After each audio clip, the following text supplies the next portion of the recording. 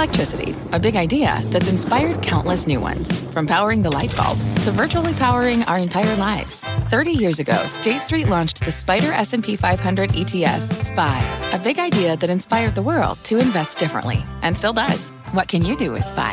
Before investing, consider the fund's investment objectives, risks, charges, and expenses. Visit ssga.com for a prospectus containing this and other information. Read it carefully before investing. SPY is subject to risks similar to those of stocks. All ETFs are subject to risk, including possible loss of principal. Alps Distributors, Inc. Distributor.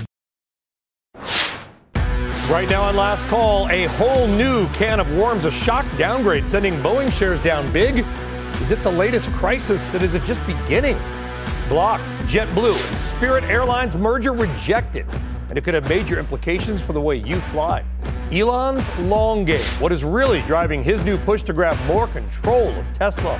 The economy's silent alarms. The Big Short. Steve Eisman is here on the hidden risks for the year. Bob Iger's compensation revealed, and is maybe not even the most tantalizing detail just released by Disney. We have it. And are the return to office wars finally over, with the workers being the winners? A data point you have to hear. And now a single NFL playoff game may turn the way you watch sports upside down. All that and more over the hour, so belly up and buckle up, because Last Call is up right now.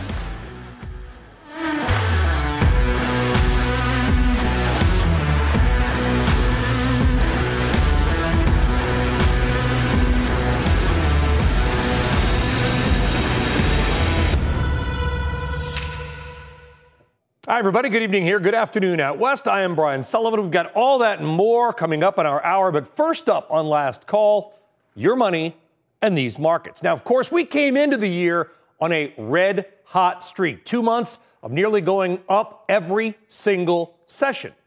But something seems to have changed with the calendar. The Dow fell again. The S&P 500 did too. And even the can't-be-stopped NASDAQ was stopped, breaking a 6-day win streak. Now, one reason, rising interest rates. We moved back above 4% on the 10-year today. Remember, it's almost been a perfect correlation lately. Yields go down, stocks go up, or vice versa. And this comes after a Fed governor's not so dovish remarks, where he appeared to push back against expectations for as many as 6 rate cuts this year. Now, inside the market, something random but interesting did happen. Microsoft popped again. It is now extending its lead on Apple as the world's most valuable company. It was also a good day for most semiconductor shares. Investors in AMD, they got a nice 8% pop. NVIDIA up again as well. They followed a price target hike on the street as well. So if you own semiconductor companies, take your family out to dinner and don't skimp on the appetizers. So let's kick off the hour with a man who never skips. One of the biggest bulls on Wall Street, Fundstrat's Tom Lee. And I should have said that, because you think the first part of this year, despite being bullish for the whole year, could be a little bit skimpy in terms of return. Yes, Brian. I think we've got to digest that huge move you talked about. Where's Tom Lee, and what have you done with him?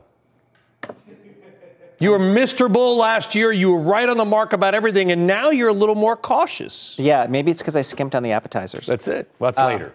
Yes. Yeah, I'm still optimistic for the year. But, in the first half, and we got a glimpse of that today with Fed governors talking about not sure how many cuts they want to do. That's going to make markets nervous. And we got a pretty lousy Empire survey reading today, a regional PMI, and that's going to get people worried about a soft landing or hard landing. Those don't get answered for the next 6 months. So I think it's possible that we make a minor new high before the end of the month, and then we might have something like a 7% drawdown. The Fed governor you referred to is a gentleman named Christopher Waller, very smart guy, but he's not Jerome Powell. He is not the chair of the Federal Reserve. With all due respect to Mr. Waller, why is Wall Street suddenly paying so much attention to these one or two couple comments? It's a fair question. We know for the last 2 years the Fed's been fighting inflation. So we know what that kind of regime and playbook is. Now we're moving to a playbook of, well, inflation is slowing. The Fed wants to keep real rates from getting too high, but we don't know what kind of cuts and when those happen. That's the nervousness we're going to have over the next 6 months. I don't like to place too much credence in 1 month of data, particularly among some of these sort of smaller or more regional Fed surveys or surveys of this or surveys of that. You referenced one, though. This is the Empire Manufacturing Survey, folks. If you don't know what we're talking about, don't worry. 95% of you probably don't. It is a manufacturing survey around New York State. And usually it gets completely ignored by Wall Street. Nobody cares, except this data point, correct me if I'm wrong, Tom, came in so awful that even people who didn't care about this Empire survey suddenly started to care. Yeah, it was pretty atrocious. It was awful. But you think it's just one noisy data piece? There's a lot of things that can make it noisy. We know supply chains are being rerouted right now, and we know markets have been tumultuous. And, we've seen that during weeks of market corrections, regional surveys often tank because the purchasing manager might just say things are worse, but it's because the stock market's down. So it's really hard to know how much is signal versus other things contributing to it. But I want to be optimistic today, and you do remain bullish. 5,200, correct? Yes. On the S&P as your price target for the year. That is not changing. Yeah, I think investors who are long-term oriented should really just ignore the first 6 months. We have a Fed that's going to be shifting from being really tight to accommodative. Earnings are recovering. We've got interest rates coming down. That's great news for consumers. And I think businesses in general have a CapEx cycle ahead. So, the stock market should do well this year. It's just, it doesn't mean it's a straight up. Well, that's about a 9% gain from where we are now. If you are also correct in that the market tumbles a little bit in the next couple of months, we all know it takes a bigger gain to get back to where you were after a drop because of something called math. So it's going to take maybe a 15% jump from the trough to get to that 5,200. Yes, Brian, that's right. I think there's a chance at some point this year, maybe it's June, you have a chance to make 20% between now and year end. And I think small caps could make a bigger move, 50 or 60%. So I think there's still... What? Yeah, I think the IWM could end the year, Russell 2000 could end above 3,000. Now, I did not know you were going to say that. One of my 4 predictions, and no one cares what I think, but I do these predictions so people can tell me I'm wrong, and because they love to say you're wrong, right? Was that small caps would outperform the S&P 500. S&P 500 just seems 2.5 times sales, so far more expensive than any other major index around the world. It sounds like you would agree that people might start to find out there are a couple of other 1,000 stocks out there which may deserve their attention. That's right. And small caps relative to S&P on a price-to-book basis, back to where they were in 99. That was a launch point for 12 years of gain. So, yeah, I'd agree with you. I think the calculus is favorable for small caps. Repeat that. Small caps, price-to-book, 99? Relative to the S&P 500 is back to where it was in 1999, which was the absolute low and was a launch point, 12 years of outperformance of small caps. Wow, I wish I would have known that. I would have put that in my prediction. It sounded a lot smarter than I was. That's interesting. But that is small caps, much more than large caps, which do a lot of business around the world. Small caps purely are a play on the domestic American economy, are they not? That's right. And we have to appreciate is small caps often dominate their industry. So what you'd call a high Herfindahl index company, they could be the top 2 or 3 player. It's just a smaller market. That's why they're a small cap company.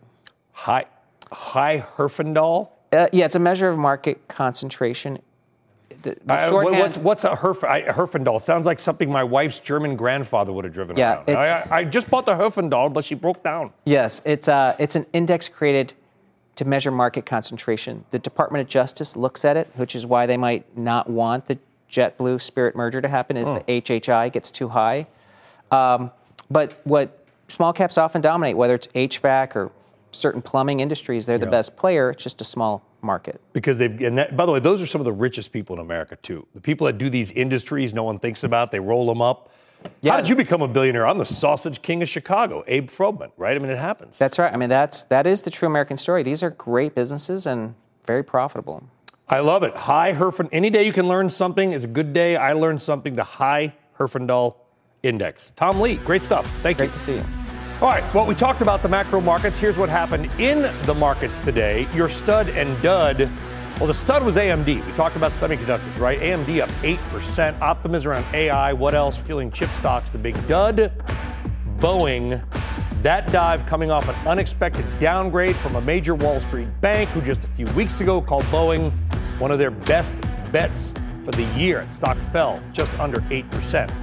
And Boeing's woes are raising big new questions about how far and wide any FAA investigation of the 737 MAX jet may go. We'll get reaction from a former senior Boeing manager turned whistleblower, along with a Boeing shareholder, after this.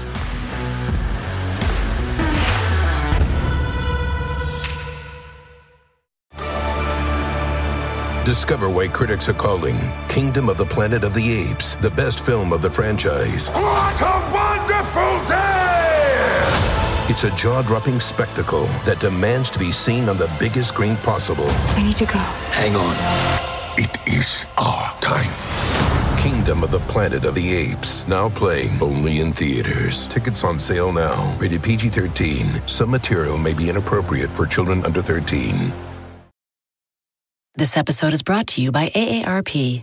10 years from today, Lisa Schneider will trade in her office job to become the leader of a pack of dogs. As the owner of her own dog rescue, that is. A second act made possible by the reskilling courses Lisa's taking now with AARP to help make sure her income lives as long as she does. And she can finally run with the big dogs. And the small dogs, who just think they're big dogs. That's why the younger you are, the more you need AARP. Learn more at aarp.org/skills.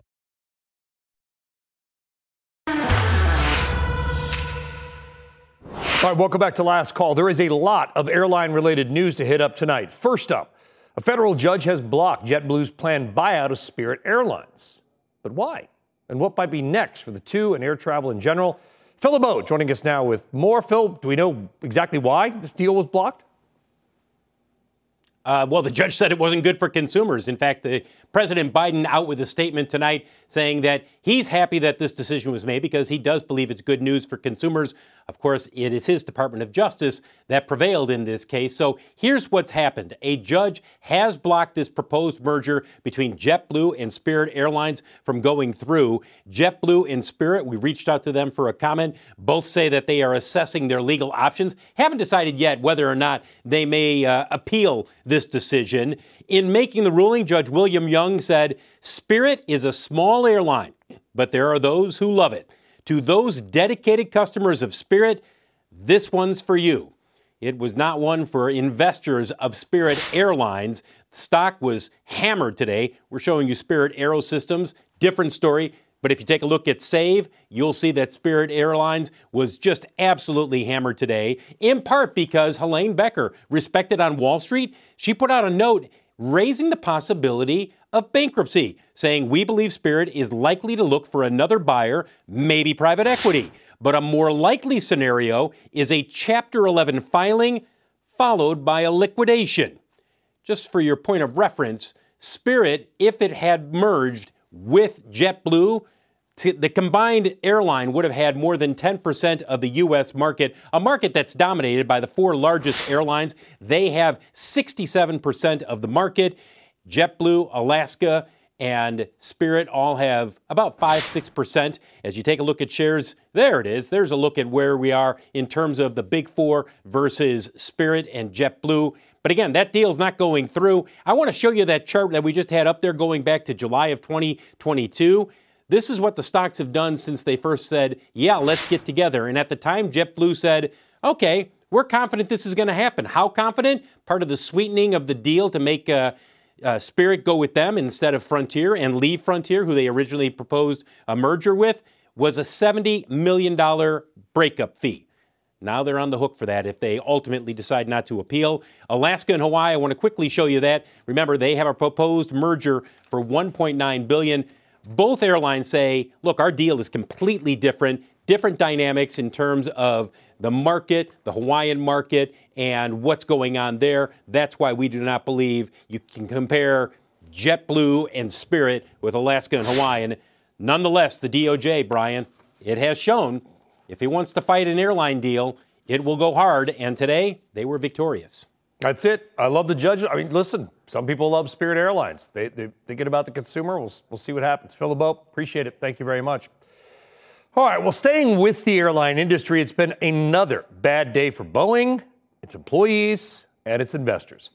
In a shock move, Wells Fargo downgrading BA shares and dropping its price target. I say shock move because Wells Fargo had named Boeing one of its top picks for the year. The analyst there warns that ongoing FAA investigations into the Boeing 737 MAX 9 jet could uncover more quality problems. Maybe it also could not. The downgrade and other concerns sent Boeing down big, in fact, just under 8%. Now, in related news, Boeing has appointed retired Admiral Kirkland Donald to serve as an independent advisor as MAX 9 groundings stretch on.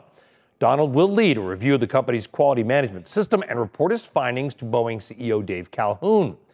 This internal review comes on the heels of the FAA's audit of the MAX 9 production line and suppliers.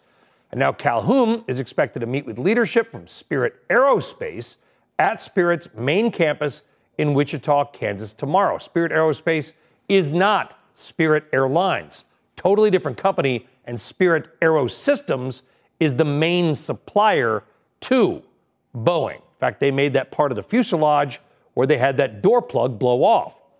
So what can we expect to come out of these reviews?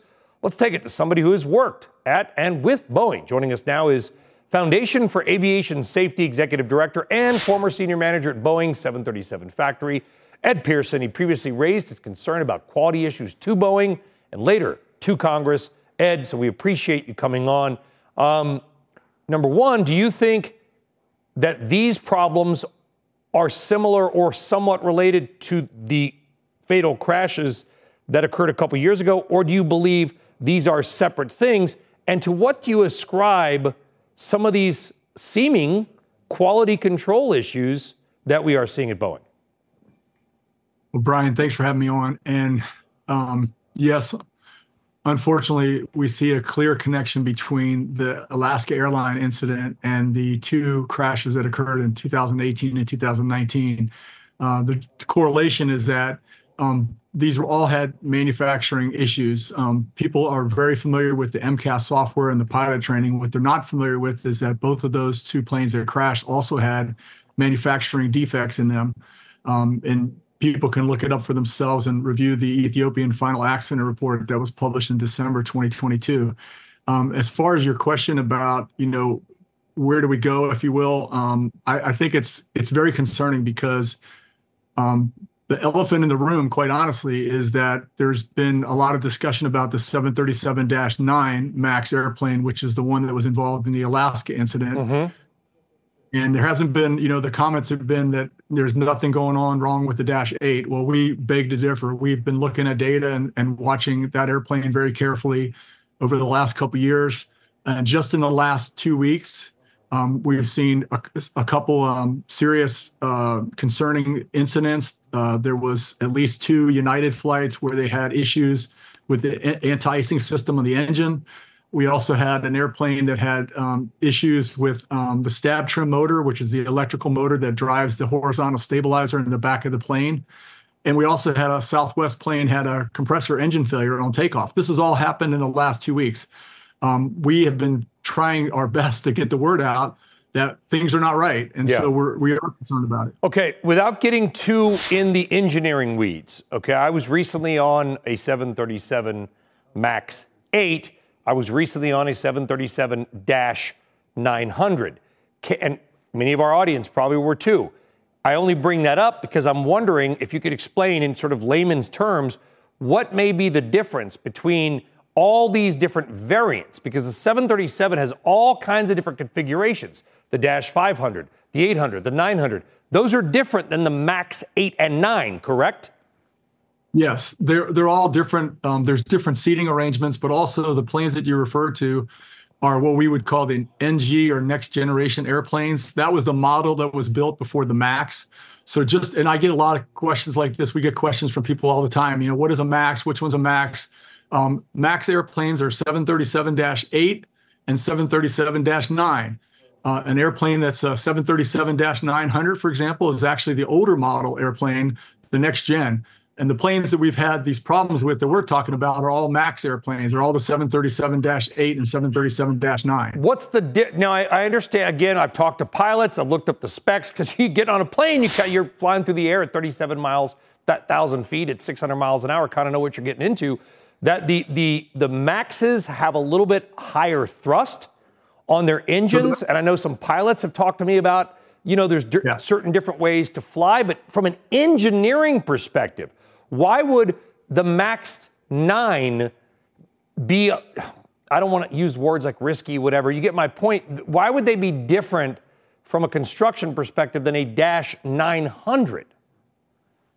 So let me just say that we have people in our foundation that are aerospace engineers that can speak to the engineering, maybe even far better than me. But I will just say, the airplane has 2 brand new engines that are reportedly more fuel efficient. They have a new auxiliary power unit.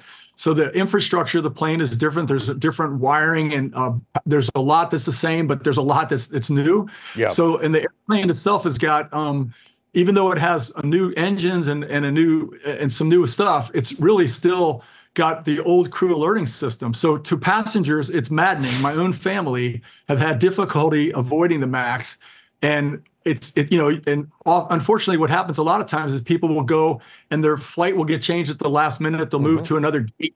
I'm sure that's happened to people. So I would just say, the MAX airplanes that we're talking about, the concerns that we have that were involved in 2 fatal crashes and this latest incident with Alaska and these other incidents that we're seeing, they're all 737-8 planes and 737-9. And in the United States, there's 4 carriers that fly those planes. There's United, American, Alaska, and Southwest. And so I can't help any more than just say, be mindful, Would you, we got to go, Ed. Let me just quickly, and I appreciate it. Would you get on a Dash 800, Dash 900 right now and fly tomorrow? Yes, and I have. Yeah, good. Ed Pearson, really interesting and important information there, and we do certainly appreciate it. Thank you. Thank you for having me. All right. Well, one big thing to watch around Boeing is that it's a stock that much of Wall Street loved coming into the year. A number of Wall Street firms, including Wells Fargo, UBS, Citibank, Bank of America, RBC Capital Markets, and probably more, all naming Boeing one of their overall top stock picks for the year. Keep in mind, those picks happened and were named before the Alaska Airlines fuselage blowout. So could Boeing still be a best idea, or does this investigation completely change the game? Gabelli Funds Aerospace and Defense Analyst and Fund Manager Tony Bancroft, on set, also a Lieutenant Colonel for the U.S. Marine Corps Reserve, so always appreciate your service, Tony. Thank you. You heard what Ed Pearson had to say. Does it change your investment view on Boeing? No, it doesn't change my investment view long term. It's one of our largest holdings in our Gabelli ETF GCAD fund. And, in the near term, there's going to be machinations with the price, depending upon what news has come out. Long term, Boeing and Airbus are going to build 40,000 planes in the next 20 years. Commercial travel is growing faster than world GDP. And we're going to see a secular and structural tailwinds for the commercial aviation industry. I guess what I don't understand about Boeing is how important the MAX 9 may be. I know they're coming out with the MAX 10. Is that sort of the future of Boeing? In other words, if those airplanes, if investigators are like, no, those planes can't fly. Okay, let's hope that doesn't happen. But would that be the worst case scenario? And how reliant is Boeing on those jets for everything? So the planes that are impacted, the Dash 9s that have the low density seating with the door plugs, that's about 171 planes in the U.S. I think of 189 globally. That's 1,400 planes in service right now of the MAXs. So I think in the near term, there's going to be these inspections are going to go on. There's going to probably be some stalls, some fits and starts. But over the long term, you're going to see MAX production, within line that Boeing is projected. So part of your investment thesis, bullish investment thesis, yes, one of your larger holdings in the ETF, is that MAX production. Yeah, MAX 9, for sure. MAX 8, the coming MAX 10 will not be impacted long term. What if it is? I think if there's long-term implications, I think Boeing will be able to adjust as they were with the last 2 mishaps. They were able to adjust their timelines and put different aircraft in different places. And obviously COVID was a big factor as well. But Boeing worked through it. And I just don't think in all reality over the long term that this is going to be a specific assembly issue that I'm 100% confident that Boeing will come through, make the quality assurance checks. Because it's basically a duopoly for big aircraft. Yes, it is. You got Embraer, you got Bombardier, you got this China company. But for big global airplanes and big domestic manufacturing, there's Airbus and Boeing. For sure. That's it. Yes, that is it. So you remain bullish. 100%. There you go. Tony Bancroft, Gabelli Funds, remaining bullish on BA. All right, still ahead. 6 trillion reasons you may want to feel optimistic. Plus, the Big Short, Steve Eisman, joining us with an outlook you're going to want to hear. Trust us on that. That's coming up.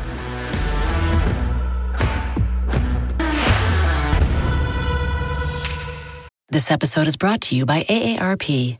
10 years from today, Lisa Schneider will trade in her office job to become the leader of a pack of dogs. As the owner of her own dog rescue, that is. A second act made possible by the reskilling courses Lisa's taking now with AARP to help make sure her income lives as long as she does. And she can finally run with the big dogs. And the small dogs, who just think they're big dogs. That's why the younger you are, the more you need AARP. Learn more at aarp.org/skills.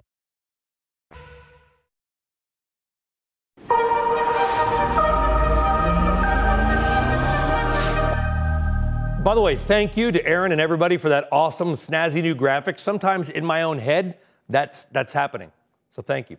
All right, it is time for your daily RBI. And since everybody always accuses the news media of being overly negative about everything, it's partly true, we thought we'd flip the script for 1 trillion reasons to be optimistic. Actually, 6 trillion reasons. And this one comes from our friend Torsten Slok at Apollo Investments. He and his team note that since the Federal Reserve began raising rates, the amount of money sitting in money market funds has exploded, going from $4.5 trillion to $6 trillion in just under 2 years. Now, you may not fully realize how much that is. So here are some random but interesting stats. 1 trillion is 1,000 billion, or 1 million millions. 6 trillion is about the same size as the annual spending of the United States. And 6 trillion would be the 4th largest country in the world by economic output. So now that we know that, why should you care about this? Well, because Slok says that if and when the Federal Reserve starts to cut rates and maybe reduces the rates in a money market fund, some of that money is likely to flow out because you're just not getting the same size return by sitting in that fund. Now, if all that happens, and it may not, but if it happens, those billions or trillions will have to flow somewhere. And Slok thinks a lot of that is likely to go right into stocks or the economy. And Apollo says it could help power things like housing or even hiring. So there you go, America. Someone in the media giving you 6 trillion reasons to be optimistic. You're welcome. And it's random, but interesting. All right, so while there is optimism about those parts of the market, here we go, there is some growing worry about the state of business or the economy. Remember, Kramer says this all the time, the stock market and the economy can be very different things. Here is Bank of America CEO Brian Moynihan on Squawk this morning. The consumer's been relatively strong. They've held in there. They continue to grow their spending. So demand's there, but businesses have gotten more and more cautious, really facing in this question. If you're told that there's going to be a decline in the economy, soft landing we predict, but still from a 4 to 5% growth rate to 1% growth rate is a steep slowdown. Moynihan's comments come as shares of Bank of America fell today. Morgan Stanley also went down after reporting their numbers. Same story with other big banks like JPM, Wells Fargo, and Citigroup. Goldman did go up today. So what, if anything, is the price action of the bank stocks telling us? Could they be warning of trouble ahead? Well, your next guest knows a thing or two about banks. Neuberger Berman Sr., portfolio manager Steve Eisman. Of course, as you've heard a billion times, but I like to say it, it's played by Steve Carell in the movie The Big Short. Do you ever get sick of hearing that? Or is it cool? I'm a little bit sick of it, but I have to say it. I come to accept that it'll probably be on my tombstone. All right, so you know how many times, Steve, I'm going to do that when you come back on the show? Zero. Yeah, well, that actually did happen. There you go. I didn't even plan that. Steve, thank you for coming on. We won't do it again. We like all your future investments. You're not just a bank guy. You're an investor. You look at everything. But you heard us on the banks. Banks are kind of this big thing. Do you think that the banks are telling a little bit more of a worrisome story or no? No, not at all. Absolutely not at all. Why not? I mean, the banks have issues that are really peculiar to them in terms of their net interest margins, which is the biggest driver of their earnings. Credit quality, while there's been a little bit of deterioration, I would call it normalization more than anything else. Yes, loan growth is slow, but that's probably a lot to do with what happened with Silicon Valley and the fact that deposits are leaving the banks, and the slack's been picked up by companies like Apollo. So I don't find this earnings season particularly informative about the economy from the banks at all. Yeah, well, we've seen things like debt defaults go up. You know, there are companies out there that kind of lived off cheap money or 0% rates.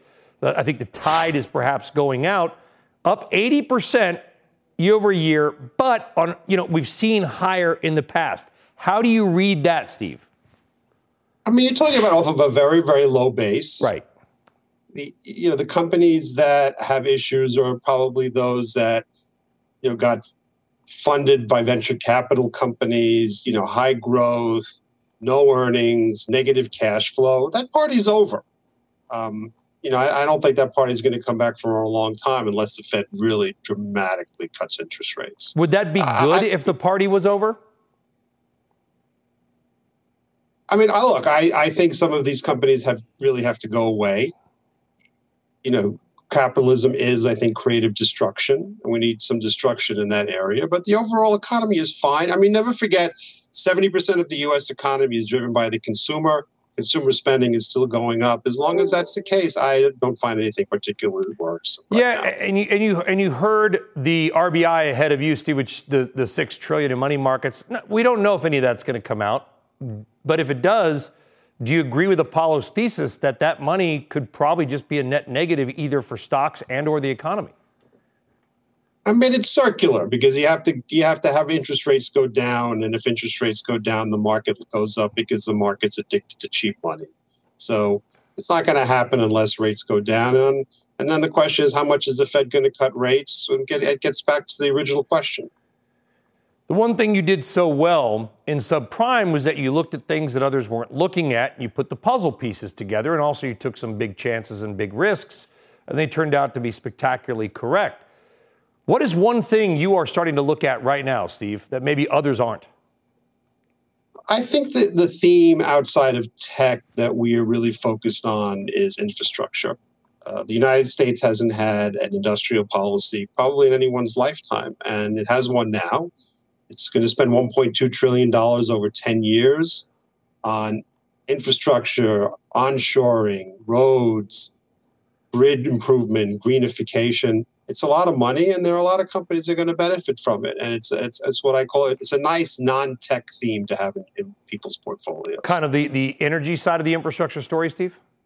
More the greenification side of the energy side. Solar, some utilities, companies that build solar panels, some hydrogen, things like that. And then there's the entire issue that we have to really dramatically improve the grid of the United States because it's just not capable of doing what we need it to do.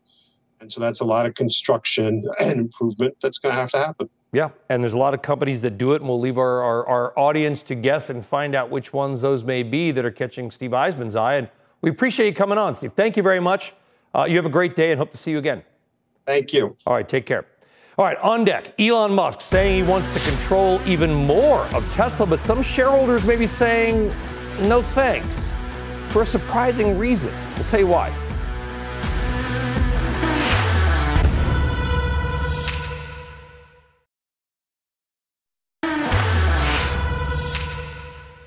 All right, welcome back. Let's talk Tesla because founder Elon Musk is pushing for more control and more shares of Tesla.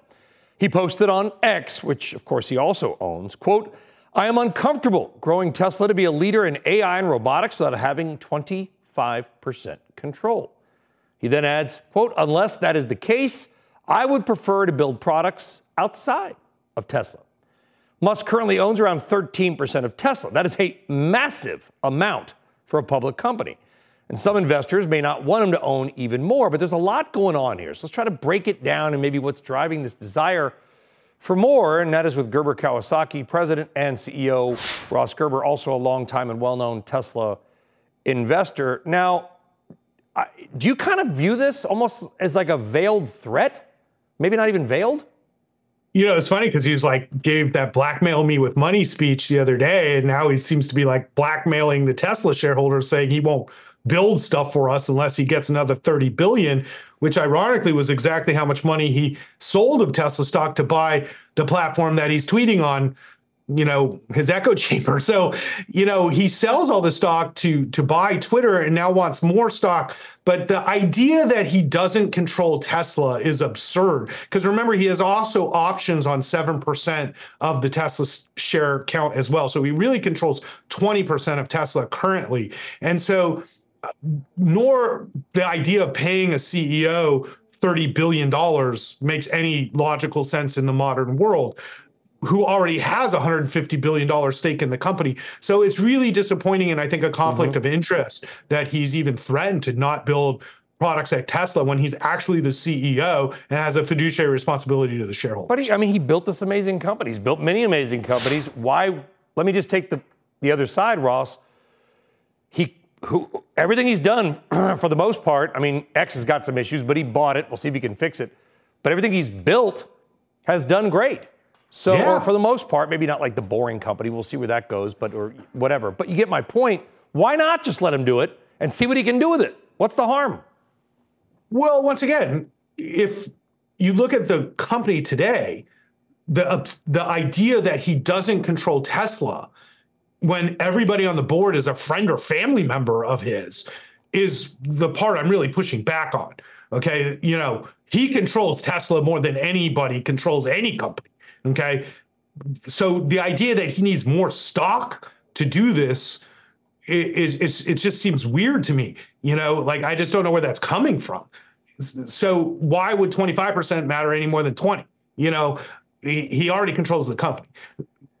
Do I think he deserves another $30 billion to do the job that he already has a $50 billion pay package? His current pay package is worth $50 billion. It's a very small, we're looking at his board. Sorry to interrupt, Ross. We're looking at the board. Keep that up, guys, because it's a very small board for a company that size. You got Elon Musk, you got his brother Kimball, you got the Rupert Murdoch's son James, you got another Aussie, Robin Denholm, not that I care where they're from, but whatever. J.B. Straubel, who's kind of a renewables guy. Joe Gebbia, who founded Airbnb, got an investor, Ira, and Kathleen Wilson-Thompson, who came from Walgreens. That's a pretty small board. 8 is enough, I guess. These are all his friends. These are his friends. And remember, he's also comped these people so excessively that they were sued and now have to give back $750 million in compensation. There's never been a board of directors that was comped $750 million.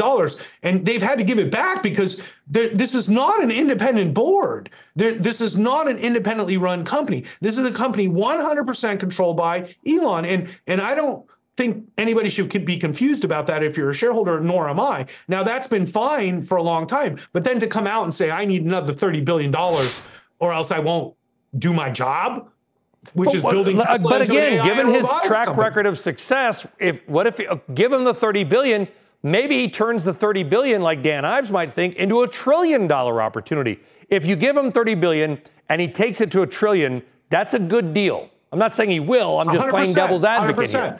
And once again, if the board of directors wants to give him another compensation package with ridiculously difficult, challenging goals to achieve, I have nothing against that.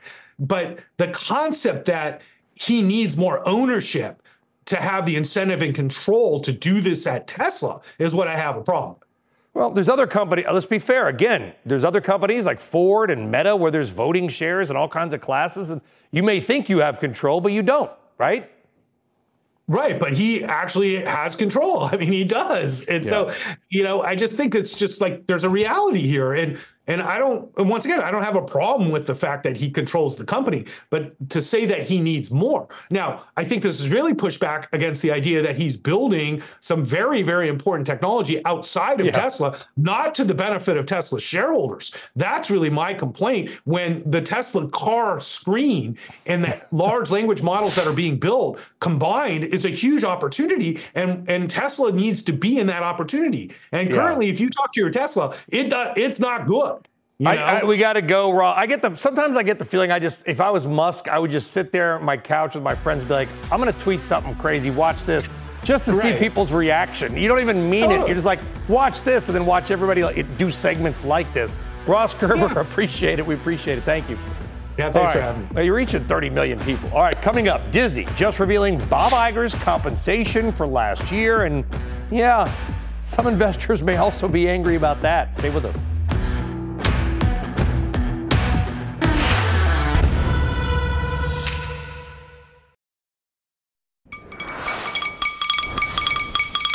All right, let's get to tomorrow's news tonight. And first up is a biggie, Disney CEO Bob Iger's pay package. It is out, and it is big.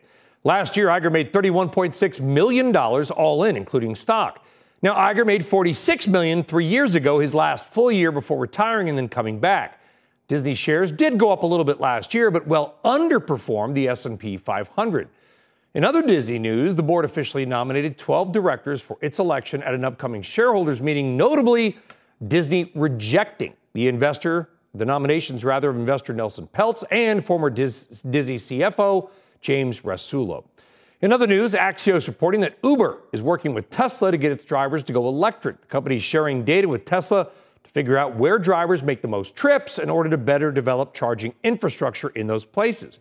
Uber is also offering drivers financial incentives if they buy a Tesla Model Y or 3. Now, let's get to your quicker than the ticker. All the best of the rest of the headlines. Let's put 60 seconds on the clock. Another volcano erupting in southwestern Iceland for the second time in a month. Lava flows reaching a neighboring fishing town that was thankfully evacuated. This is the fifth eruption in the region since 2021. Uber shutting down alcohol delivery service Drizzly. The company was bought by Uber in 21 for $1.1 billion. Drizzly delivers beer, wine, and spirits. They used to, because they're going to be shut down in March. Are the return to office wars over with employees the winners? Maybe. According to a new CEO survey by the Conference Board, only 6 of 158 CEOs said they'll prioritize bringing workers back to the office full-time this year. Sir Elton John now has EGOT status, a.k.a. he is an Emmy, Grammy, Oscar, and Tony Award winner. He's only the 19th star to earn this title after winning an Emmy last night. Other EGOT winners include Viola Davis, Audrey Hepburn, Andrew Lloyd Webber. And U.S. News and World Report announcing the best jobs for 2024. The top 5 are nurse practitioner, financial manager, software developer, IT manager, and physician assistant. That's it for Quicker Than the Ticker. All right, coming up, the football game that may have changed everything for the future of watching sports. That is next.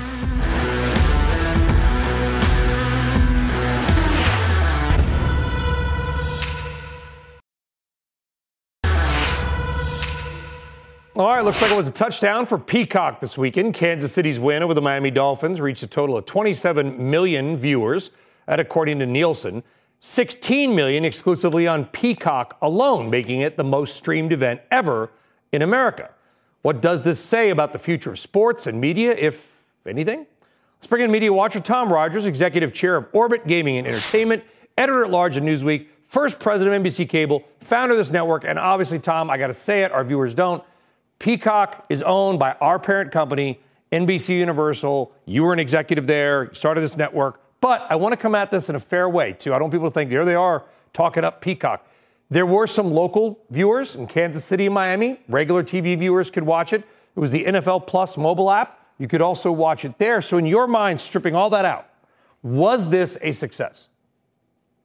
This was a huge success for Peacock. And Brian Robertson press release took a nice victory lap about it. It really was a win. When you think that 30% of all internet traffic during that time were people streaming Peacock, you know that it proved that when it comes to great content on a streaming service, people will find it. There were a lot of people who thought, geez, put a playoff game on streaming service, it'll get lost in the shuffle. It didn't at all. In some sense, it's not that surprising. Yeah. When you look at TV as a whole, 93 of the top 100 broadcasts over the last year were the NFL. 3 college games were in there. And so football overwhelmingly dominates top broadcasts. And if you subscribe to Xfinity, which of course is Comcast, and they own us, NBC Universal, you can get Peacock for free. So there's a little bit of synergy there. But I'm sure let's be honest, Tom, I heard it from people. I had friends texting me like, what's going on here? Because they think I pay for cable. Why should I have to pay for this as well? Well, there is controversy that there is leakage from the broadcast and cable networks that own these sports into their streaming services. And some would say it's accelerating the decline of the cable business. On the other hand, these are enormous contracts. The NFL, over its 11 years of contract term that it has with broadcast and cable networks, has over $100 billion of revenue coming in. And you can't fault the media companies for using this to build their streaming services because it's the most popular content. A lot of people have cut the cord, and you got to give people a reason to think that staying with a streaming service makes sense. Now, we'll see if all those people who found Peacock stay with Peacock. Churn is a huge issue for all the streaming services, and so the jury's still out if these subscribers will stay with Peacock. Could this have been done with any sport but football? Well, probably not. Football's in a league by itself. In the top 100 broadcast of the year, there is no other sport. In terms of primetime television, basketball has broken through with some NBA Finals games. And I think we're going to find out just how important media companies believe the NBA is. That's the next big league to be up for bidding this spring. It is a must-have for ESPN. It's a must-have for Warner Brothers Discovery's TNT. But this could well embolden Comcast NBC to bid on the NBA, particularly given the success they saw the major sports had for its streaming service. If it were to take it away from either of the other two, it would be a huge setback for both Disney and Warner Brothers Discovery. That's another segment for another day. Tom Rogers, thank you, my friend. Appreciate it. Folks, appreciate you all tuning in to Last Call. We'll see you tomorrow night. Shark Tank is next. People today can spend half their lives over 50. So it's good to be financially ready for what's important to you as you get older, like a family vacation. Or starting your dream business. Welcome to Connie's Coffee. How may I help you? AARP's trusted financial tools can help you plan for whatever your future holds. That's why the younger you are, the more you need AARP. Start planning today at aarp.org/moneytools.